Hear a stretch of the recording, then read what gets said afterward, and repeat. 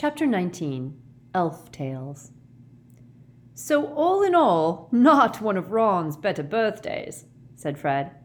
It was evening. The hospital wing was quiet. The windows curtained, the lamps lit. Ron's was the only occupied bed. Harry, Hermione, and Ginny were sitting around him. They had spent all day waiting outside the double doors, trying to see inside whenever somebody went in or out. Madame Pomfrey had only let them enter at 8 o'clock. Fred and George had arrived at 10 past. "This isn't how we imagined handing over our present," said George grimly, putting down a large wrapped gift on Ron's bedside cabinet and sitting beside Ginny. "Yeah, when we pictured the scene, he was conscious," said Fred. "There we were, in Hogsmeade, waiting to surprise him," said George. "You were in Hogsmeade?" asked Ginny, looking up. "We were thinking of buying Zonko's," said Fred gloomily. "A Hogsmeade branch, you know. But a fat lot of good it'll do us if you lot aren't allowed out at weekends to buy our stuff any more. But never mind that now." He drew a chair beside Harry and looked at Ron's pale face. "How exactly did it happen, Harry?" Harry retold the story he had already recounted. It felt like 100 times to Dumbledore, to McGonagall, to Madame Pomfrey, to Hermione, and to Ginny. "And then I got the bezoar down his throat, and his breathing eased up a bit. Slughorn ran for help. McGonagall and Madame Pomfrey turned up, and they brought Ron up here.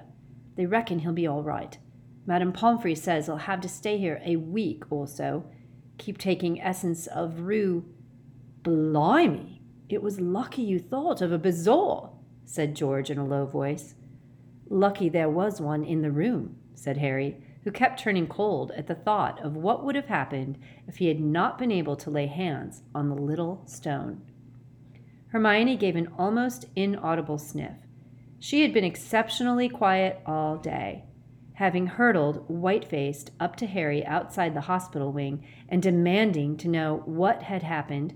She had taken almost no part in Harry and Ginny's obsessive discussion about how Ron had been poisoned, but she merely stood beside them, clenched-jawed and frightened-looking, until at last they had been allowed to see him. "Do Mum and Dad know?" Fred asked Ginny. "They've already seen him. They arrived an hour ago. They're in Dumbledore's office now, but they'll be back soon." There was a pause while they all watched Ron mumble a little in his sleep. "So the poison was in the drink?" said Fred quietly. "Yes," said Harry at once. He could think of nothing else and was glad for the opportunity to start discussing it again. "Slughorn poured it out. Would he be able to slip something into Ron's glass without you seeing?" "Probably," said Harry. "But why would Slughorn want to poison Ron?" "No idea," said Fred, frowning. "You don't think he could have mixed up the glasses by mistake, meaning to get you?" "Why would Slughorn want to poison Harry?" asked Ginny. "I dunno," said Fred, "but there must be loads of people who'd like to poison Harry, mustn't there? The chosen one and all that." "So you think Slughorn's a Death Eater?" said Ginny. "Anything's possible," said Fred darkly. "He could be under the Imperius curse," said George. "Or he could be innocent," said Ginny. "The poison could have been in the bottle, in which case it was probably meant for Slughorn himself." "Who'd want to kill Slughorn?" "Dumbledore reckons Voldemort wanted Slughorn on his side," said Harry. "Slughorn was in hiding for a year before he came to Hogwarts, and—" he thought of the memory Dumbledore had not yet been able to extract from Slughorn. "And maybe Voldemort wants him out of the way. Maybe he thinks he could be valuable to Dumbledore." "But you said Slughorn had been planning to give that bottle to Dumbledore for Christmas," Ginny reminded him. "So the poisoner could just as easily have been after Dumbledore." "Then the poisoner didn't know Slughorn very well," said Hermione, speaking for the first time in hours and sounding as though she had a bad head cold. "Anyone who knew Slughorn would have known there was a good chance he'd keep something that tasty for himself." "Hermione," croaked Ron unexpectedly from between them. They all fell silent, watching him anxiously, but after muttering incomprehensibly for a moment, he merely started snoring. The dormitory doors flew open, making them all jump. Hagrid came striding toward them, his hair rain-flecked, his bearskin coat flapping behind him, a crossbow in his hand, leaving a trail of muddy, dolphin-sized footprints all over the floor. "Been in the forest all day," he panted. "Aragog's worse. I've been reading to him. Didn't get up to dinner till just now. And then Professor Sprout told me about Ron. How is he?" "Not bad," said Harry. "They say he'll be okay." "No more than 6 visitors at a time," said Madame Pomfrey, hurrying out of her office. "Hagrid makes 6, George pointed out. "Oh, yes," said Madame Pomfrey, who seemed to have been counting Hagrid as several people due to his vastness. To cover her confusion, she hurried off to clear up his muddy footprints with her wand. "I don't believe this," said Hagrid hoarsely, shaking his great shaggy head as he stared down at Ron. "Just don't believe it. Look at him, lying there. Who'd want to hurt him, eh?" "That's just what we were discussing," said Harry. "We don't know." "Someone could have a grudge against the Gryffindor Quidditch team, could they?" said Hagrid anxiously. "First Katie, now Ron." "I can't see anyone trying to bump off a Quidditch team," said George. "Wood might have done the Slytherins if he could have got away with it," said Fred fairly. "Well, I don't think it's Quidditch, but I think there is a connection between the attacks," said Hermione quietly. "How do you work that out?" asked Fred. "Well, for one thing, they both ought to have been fatal, and they weren't, although that was pure luck. And for another, neither the poison nor the necklace seems to have reached the person who was supposed to be killed. Of course," she said broodingly, "that makes the person behind this even more dangerous in a way, because they don't seem to care how many people they finish off before they actually reach their victim." Before anybody could respond to this ominous pronouncement, the dormitory doors opened again, and Mr. and Mrs. Weasley hurried up the ward. They had done no more than satisfy themselves that Ron would make a full recovery on their last visit to the ward. Now Mrs. Weasley seized hold of Harry and hugged him very tightly. "Dumbledore's told us how you saved him with the bazaar," she sobbed. "Oh, Harry, what can we say? You saved Ginny. You saved Arthur. Now you saved Ron." I didn't," muttered Harry awkwardly. "Half our family does seem to owe you their lives, now I stop and think about it," Mr. Weasley said in a constricted voice. "Well, all I can say is that it was a lucky day for the Weasleys when Ron decided to sit in your compartment on the Hogwarts Express, Harry." Harry could not think of any reply to this, and was almost glad when Madame Pomfrey reminded them that there were only supposed to be 6 visitors around Ron's bed. He and Hermione rose at once to leave, and Hagrid decided to go with them, leaving Ron with his family. "It's terrible," growled Hagrid into his beard, as the 3 of them walked back along the corridor to the marble staircase. "All this new security, and kids are still getting hurt. Dumbledore's worried sick. He don't say much, but I can tell." "Hasn't he got any ideas, Hagrid?" asked Hermione desperately. "I expect he's got hundreds of ideas, brain like his," said Hagrid. "But he doesn't know who sent that necklace, nor put poison in that wine, or they'd have been caught, wouldn't they? What worries me," said Hagrid, lowering his voice and glancing over his shoulder. Harry, for good measure, checked the ceiling for Peeves, "is how long Hogwarts can stay open if kids are being attacked. Chamber of Secrets all over again, isn't it? There'll be panic, more parents taking their kids out of school, and next thing you know, the Board of Governors—" Hagrid stopped talking as the ghost of a long-haired woman drifted serenely past, then resumed in a hoarse whisper, "The Board of Governors will be talking about shutting us up for good." "Surely not," said Hermione, looking worried. "Gotta see it from their point of view," said Hagrid heavily. "I mean, it's always been a bit of a risk sending a kid to Hogwarts, hasn't it? You expect accidents, don't you, with hundreds of underage wizards all locked up together. But attempted murder? That's different. So no wonder Dumbledore's angry with Snape. Hagrid stopped in his tracks, a familiar guilty expression on what was visible of his face above his tangled black beard. What? Said Harry quickly. Dumbledore's angry with Snape? I never said that, said Hagrid, though his look of panic could not have been a bigger giveaway. Oh, look at the time. It's getting on for midnight. I need to... Hagrid, why is Dumbledore angry with Snape? Harry asked loudly. Shh, said Hagrid, looking both nervous and angry. Don't shout stuff like that, Harry. Do you want me to lose my job? Mind, I don't suppose you'd care, would you? Now you've given up care of magic... Don't try and make me feel guilty. It won't work, said Harry forcefully. What has Snape done? I don't know, Harry. I shouldn't have heard it at all. I was coming out of the forest the other evening, and I overheard 'em talking, arguing. Didn't like to draw attention to myself, so I sort of skulked and tried not to listen. But it was a heated discussion, and it wasn't easy to block it out. Well, Harry urged him, as Hagrid shuffled his enormous feet uneasily. Well, I just heard Snape saying Dumbledore took too much for granted, and maybe he, Snape, didn't want to do it anymore. Do what? I don't know, Harry. It sounded like Snape was feeling a bit overworked, that's all. Anyway, Dumbledore told him flat out he'd agreed to do it, and that was all there was to it. Pretty firm with him. And then he said something about Snape making investigations in the house in Slytherin. Well, there's nothing strange about that, Hagrid added hastily, as Harry and Hermione exchanged looks full of meaning.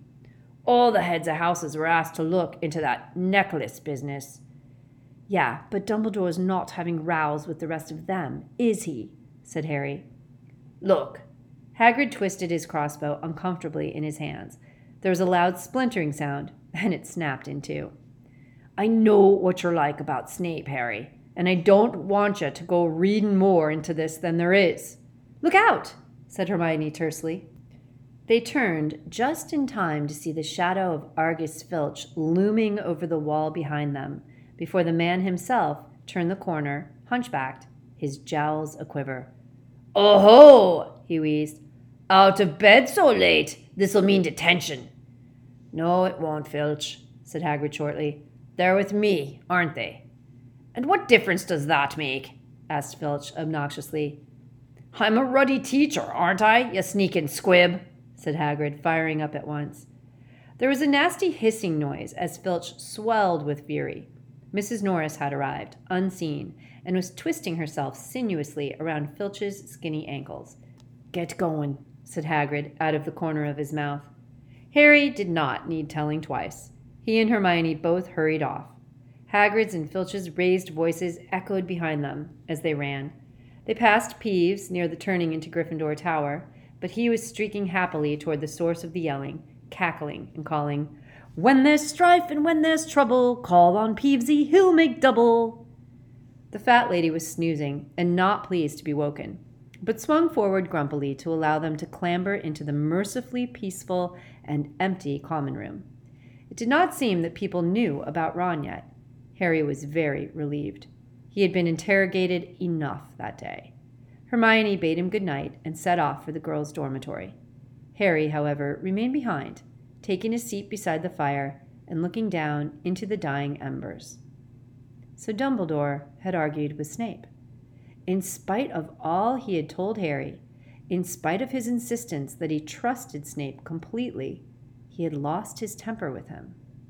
He did not think that Snape had tried hard enough to investigate the Slytherins, or perhaps to investigate a single Slytherin. Malfoy? Was it because Dumbledore did not want Harry to do anything foolish, to take matters into his own hands, that he had pretended there was nothing in Harry's suspicions?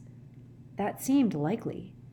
It might even be that Dumbledore did not want anything to distract Harry from their lessons, or from procuring that memory from Slughorn.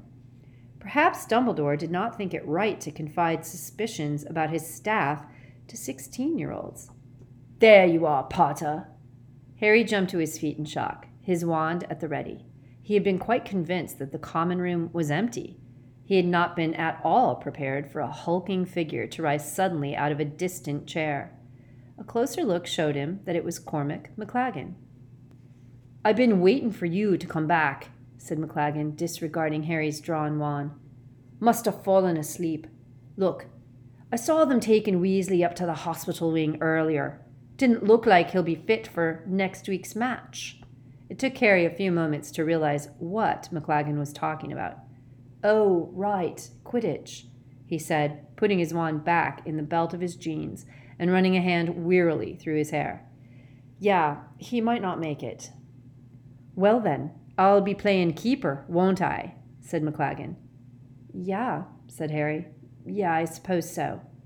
He could not think of an argument against it. After all, McLaggen had certainly performed second best in the trials.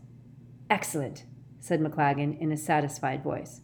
"So when's practice?" "What? Oh, there's one tomorrow evening." "Good. Listen, Potter, we should have a talk beforehand. I've got some ideas on strategy you might find useful." "Right," said Harry unenthusiastically. "Well, I'll hear them tomorrow then. I'm pretty tired now. See you." The news that Ron had been poisoned spread quickly next day, but it did not cause the sensation that Katie's attack had done. People seemed to think that it might have been an accident, given that he had been in the potion master's room at the time, and that, as he had been given an antidote immediately, there was no real harm done. In fact, the Gryffindors were generally much more interested in the upcoming Quidditch match against Hufflepuff, for many of them wanted to see Zacharias Smith, who played Chaser on the Hufflepuff team, punished soundly for his commentary during the opening match against Slytherin. Harry, however, had never been less interested in Quidditch. He was rapidly becoming obsessed with Draco Malfoy. Still checking the Marauders map whenever he got a chance, he sometimes made detours to wherever Malfoy happened to be, but had not yet detected him doing anything out of the ordinary. And still there were those inexplicable times when Malfoy simply vanished from the map. But Harry did not get a lot of time to consider the problem, what with Quidditch practice, homework, and the fact that he was now being dogged wherever he went by Cormac McLaggen and Lavender Brown. He could not decide which of them was more annoying. McLaggen kept up a constant stream of hints that he would make a better permanent keeper for the team than Ron, and that now that Harry was seeing him play regularly, he would surely come around to this way of thinking too.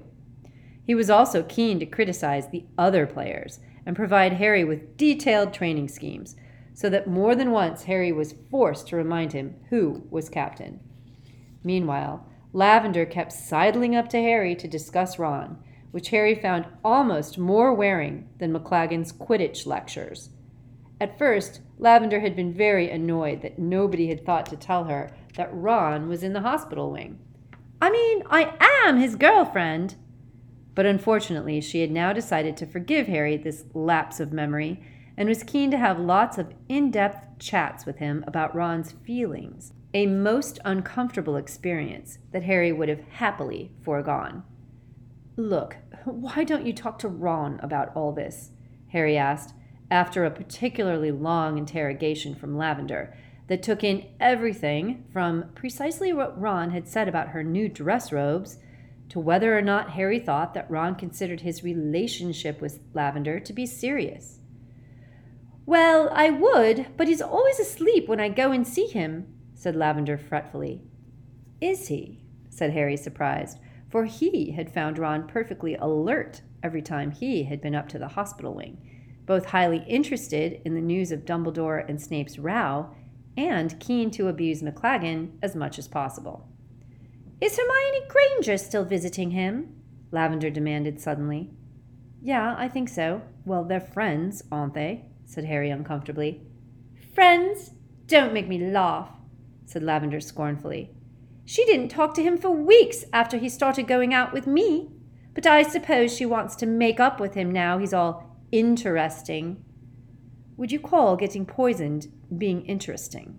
said Harry. "Anyway, sorry, got to go. There's McLaggen coming for a talk about Quidditch," said Harry hurriedly, and he dashed sideways through a door, pretending to be solid wall, and sprinted down the shortcut that would take him to the potions office, where thankfully neither Lavender nor McLaggen could follow him. On the morning of the Quidditch match against Hufflepuff, Harry dropped in on the hospital wing before heading down to the pitch. Ron was very agitated. Madame Pomfrey would not let him go down to watch the match, feeling it would overexcite him. "So, how's McLaggen shaping up?" he asked Harry nervously, apparently forgetting that he had already asked the same question twice. "I've told you," said Harry patiently. "He could be world class, and I wouldn't want to keep him. He keeps trying to tell everyone what to do. He thinks he could play every position better than the rest of us. I can't wait to be shot of him. And speaking of getting shot of people," Harry added, getting to his feet and picking up his firebolt, "will you stop pretending to be asleep when Lavender comes to see you? She's driving me mad as well." "Oh," said Ron, looking sheepish. "Yeah, all right." "If you don't want to go out with her anymore, just tell her," said Harry. "Yeah, well, it's not that easy, is it?" said Ron. He paused. "Hermione going to look in before the match?" he added casually. "No, she's already gone down to the pitch with Ginny." "Oh," said Ron, looking rather glum. "Right. Well, good luck. Hope you hammer Smith." "I'll try," said Harry, shouldering his broom. "See you after the match." He hurried down through the deserted corridors. The whole school was outside, either already seated in the stadium or heading down toward it.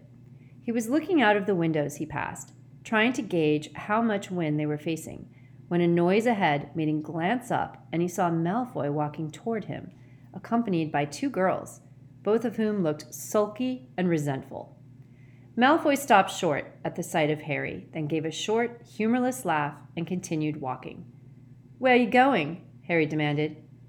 "Yeah, I'm really going to tell you because it's your business, Potter," sneered Malfoy. "You'd better hurry up. They'll be waiting for the chosen captain, the boy who scored, whatever they call you these days." One of the girls gave an unwilling giggle. Harry stared at her. She blushed. Malfoy pushed past Harry, and she and her friend followed at a trot, turning the corner and vanishing from view. Harry stood rooted on the spot and watched them disappear. This was infuriating. He was already cutting it fine to get to the match on time, and yet there was Malfoy, skulking off while the rest of the school was absent. Harry's best chance yet of discovering what Malfoy was up to. The silent seconds trickled past, and Harry remained where he was, frozen, gazing at the place where Malfoy had vanished. "Where have you been?" demanded Ginny, as Harry sprinted into the changing rooms. The whole team was changed and ready. Coot and Peeks, the beaters, were both hitting their clubs nervously against their legs. "I met Malfoy," Harry told her quietly, as he pulled his scarlet robes over his head.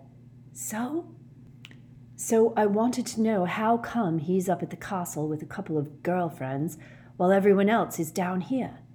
Does it matter right now?" "Well, I'm not likely to find out, am I?" said Harry, seizing his firebolt and pushing his glasses straight.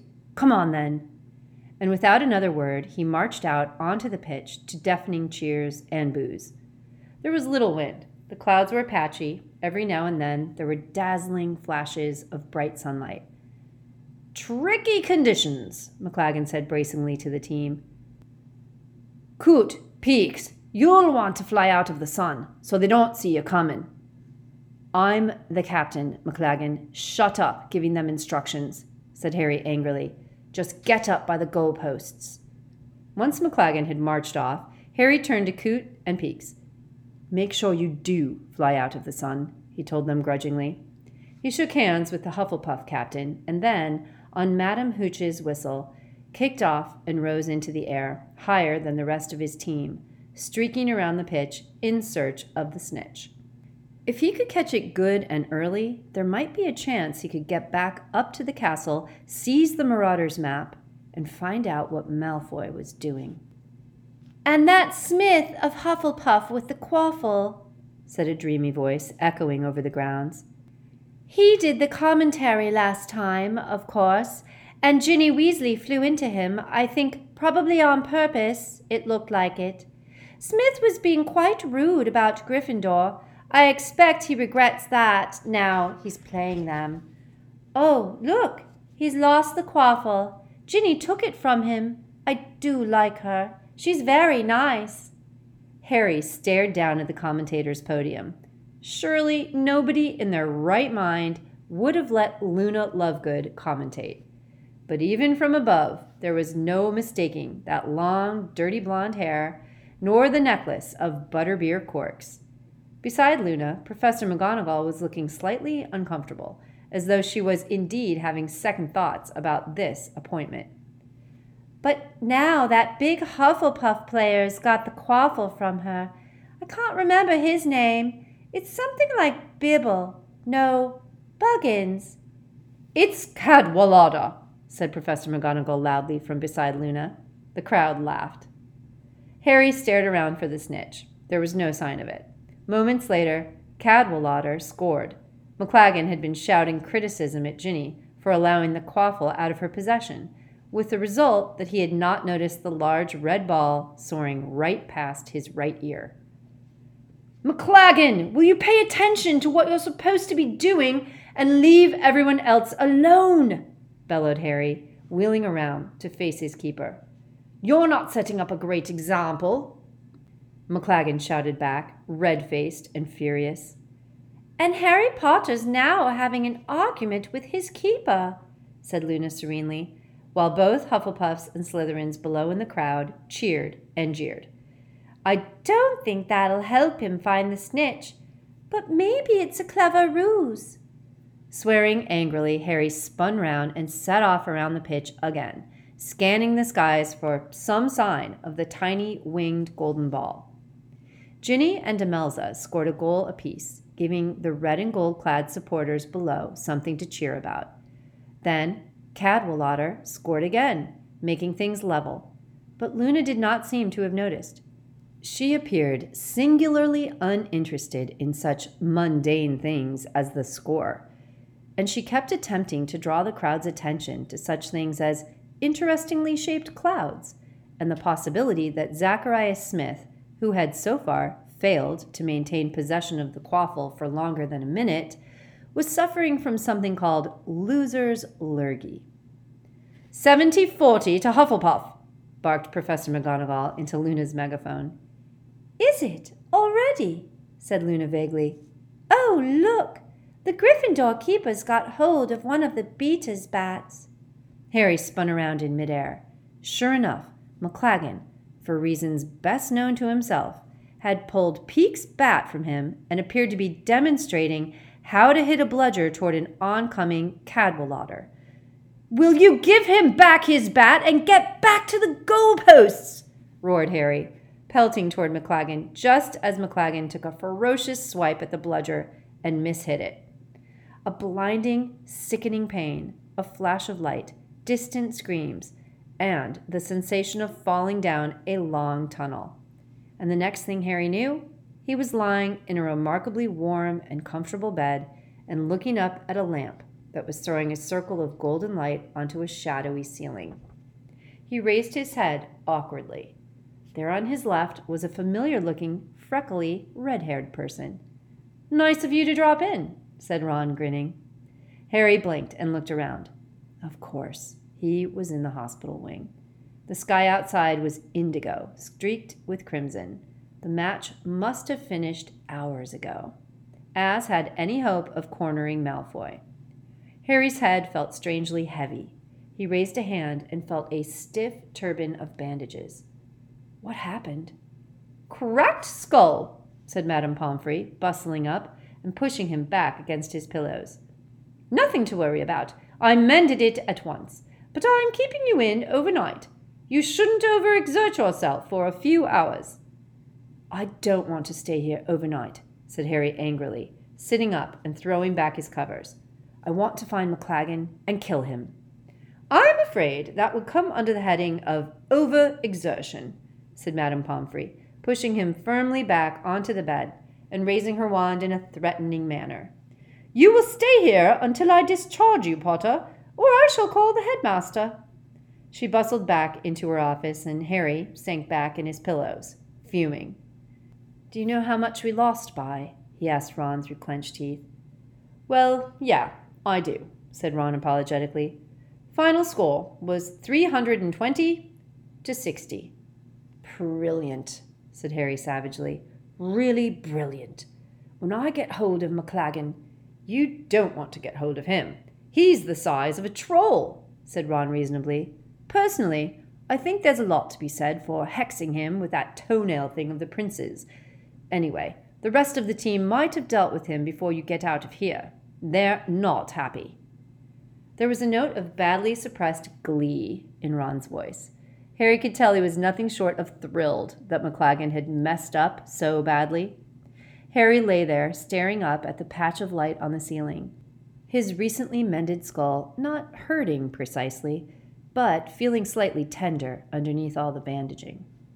"I could hear the match commentary from here," said Ron, his voice now shaking with laughter. "I hope Luna always commentates from now on. Losers lurgy." But Harry was still too angry to see much humor in the situation, and after a while Ron's snorts subsided. "Ginny came in to visit while you were unconscious," he said, after a long pause, and Harry's imagination zoomed into overdrive, rapidly constructing a scene in which Ginny, weeping over his lifeless form, confessed her feelings of deep attraction to him while Ron gave them his blessing. "She reckons you only just arrived on time for the match. How come? You left here early enough." "Oh," said Harry, as the scene in his mind's eye imploded. "Yeah, well, I saw Malfoy sneaking off with a couple of girls who didn't look like they wanted to be with him, and that's the second time he's made sure he isn't down on the Quidditch pitch with the rest of the school. He skipped the last match, too, remember?" Harry sighed. "Wish I'd followed him now. The match was a fiasco." "Don't be stupid," said Ron sharply. "You couldn't have missed a Quidditch match to follow Malfoy. You're the captain." "I want to know what he's up to," said Harry. "And don't tell me it's all in my head. Not after what I overheard between him and Snape." "I never said it was all in your head," said Ron, hoisting himself up on an elbow and frowning at Harry.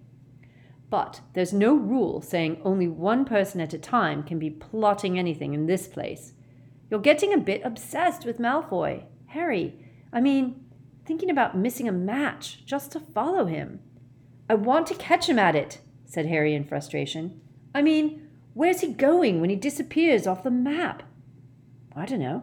Hogsmeade?" suggested Ron, yawning. "I've never seen him going along any of the secret passageways on the map. I thought they were being watched now anyway." "Well then, I don't know," said Ron.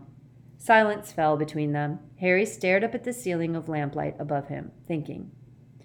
If only he had Rufus Scrimgeour's power, he would have been able to set a tail upon Malfoy.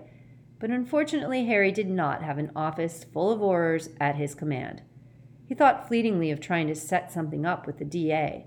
But there again was the problem that people would be missed from lessons. Most of them, after all, still had full schedules. There was a low, rumbling snore from Ron's bed. After a while, Madame Pomfrey came out of her office, this time wearing a thick dressing gown. It was easiest to feign sleep. Harry rolled over onto his side and listened to all the curtains closing themselves as she waved her wand. The lamps dimmed, and she returned to her office. He heard the door click behind her and knew that she was off to bed. This was, Harry reflected in the darkness, the third time that he had been brought to the hospital wing because of a Quidditch injury. Last time, he had fallen off his broom due to the presence of Dementors around the pitch. And the time before that, all the bones had been removed from his arm by an incurably inept Professor Lockhart. That had been his most painful injury by far. He remembered the agony of regrowing an armful of bones in one night, a discomfort not eased by the arrival of an unexpected visitor in the middle of the Harry sat bolt upright, his heart pounding, his bandaged turban askew. He had the solution at last. There was a way to have Malfoy followed. How could he have forgotten?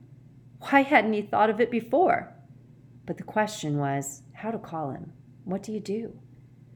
Quietly, tentatively, Harry spoke into the darkness. "Creature."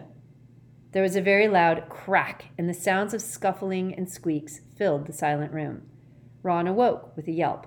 "What's going—" Harry pointed his wand hastily at the door of Madame Pomfrey's office and muttered "Muffliato," so that she would not come running.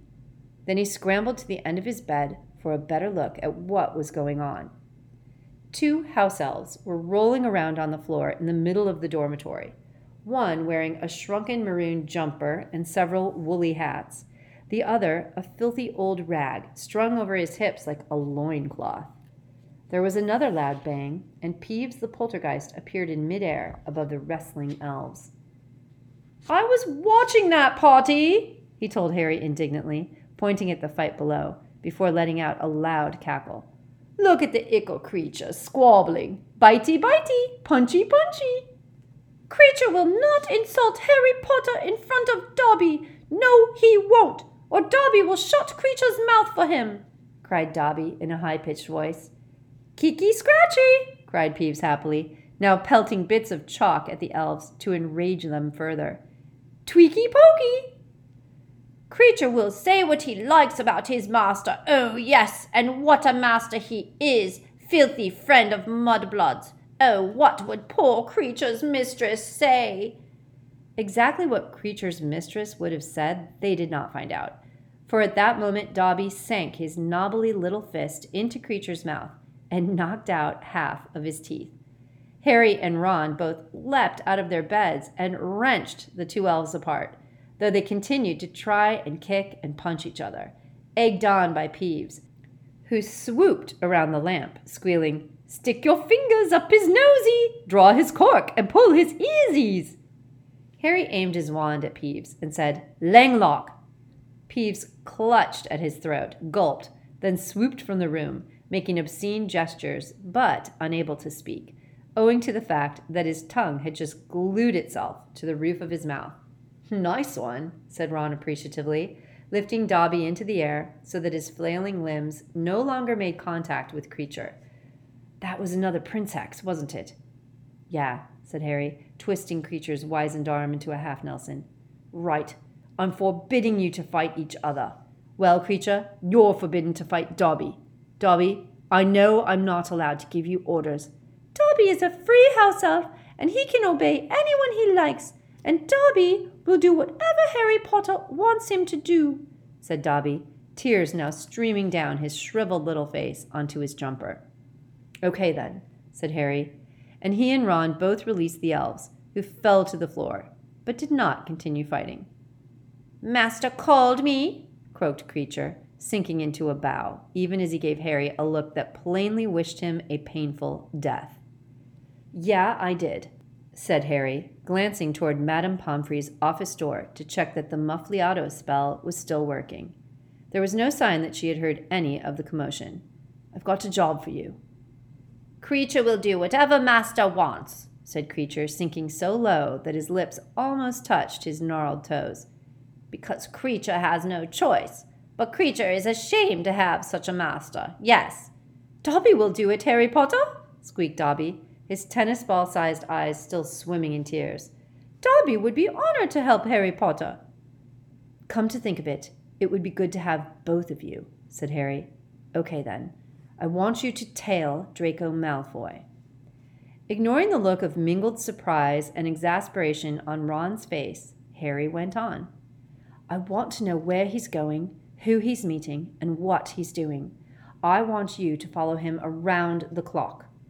"Yes, Harry Potter," said Dobby at once, his great eyes shining with excitement. "And if Dobby does it wrong, Dobby will throw himself off the topmost tower, Harry Potter." "There won't be any need for that," said Harry hastily. "Master wants me to follow the youngest of the Malfoys," croaked Creature. "Master wants me to spy upon the pureblood great-nephew of my old mistress." "That's the one," said Harry, foreseeing a great danger and determining to prevent it immediately. "And you're forbidden to tip him off, Creature, or to show him what you're up to, or to talk to him at all, or to write him messages, or to contact him in any way. Got it?"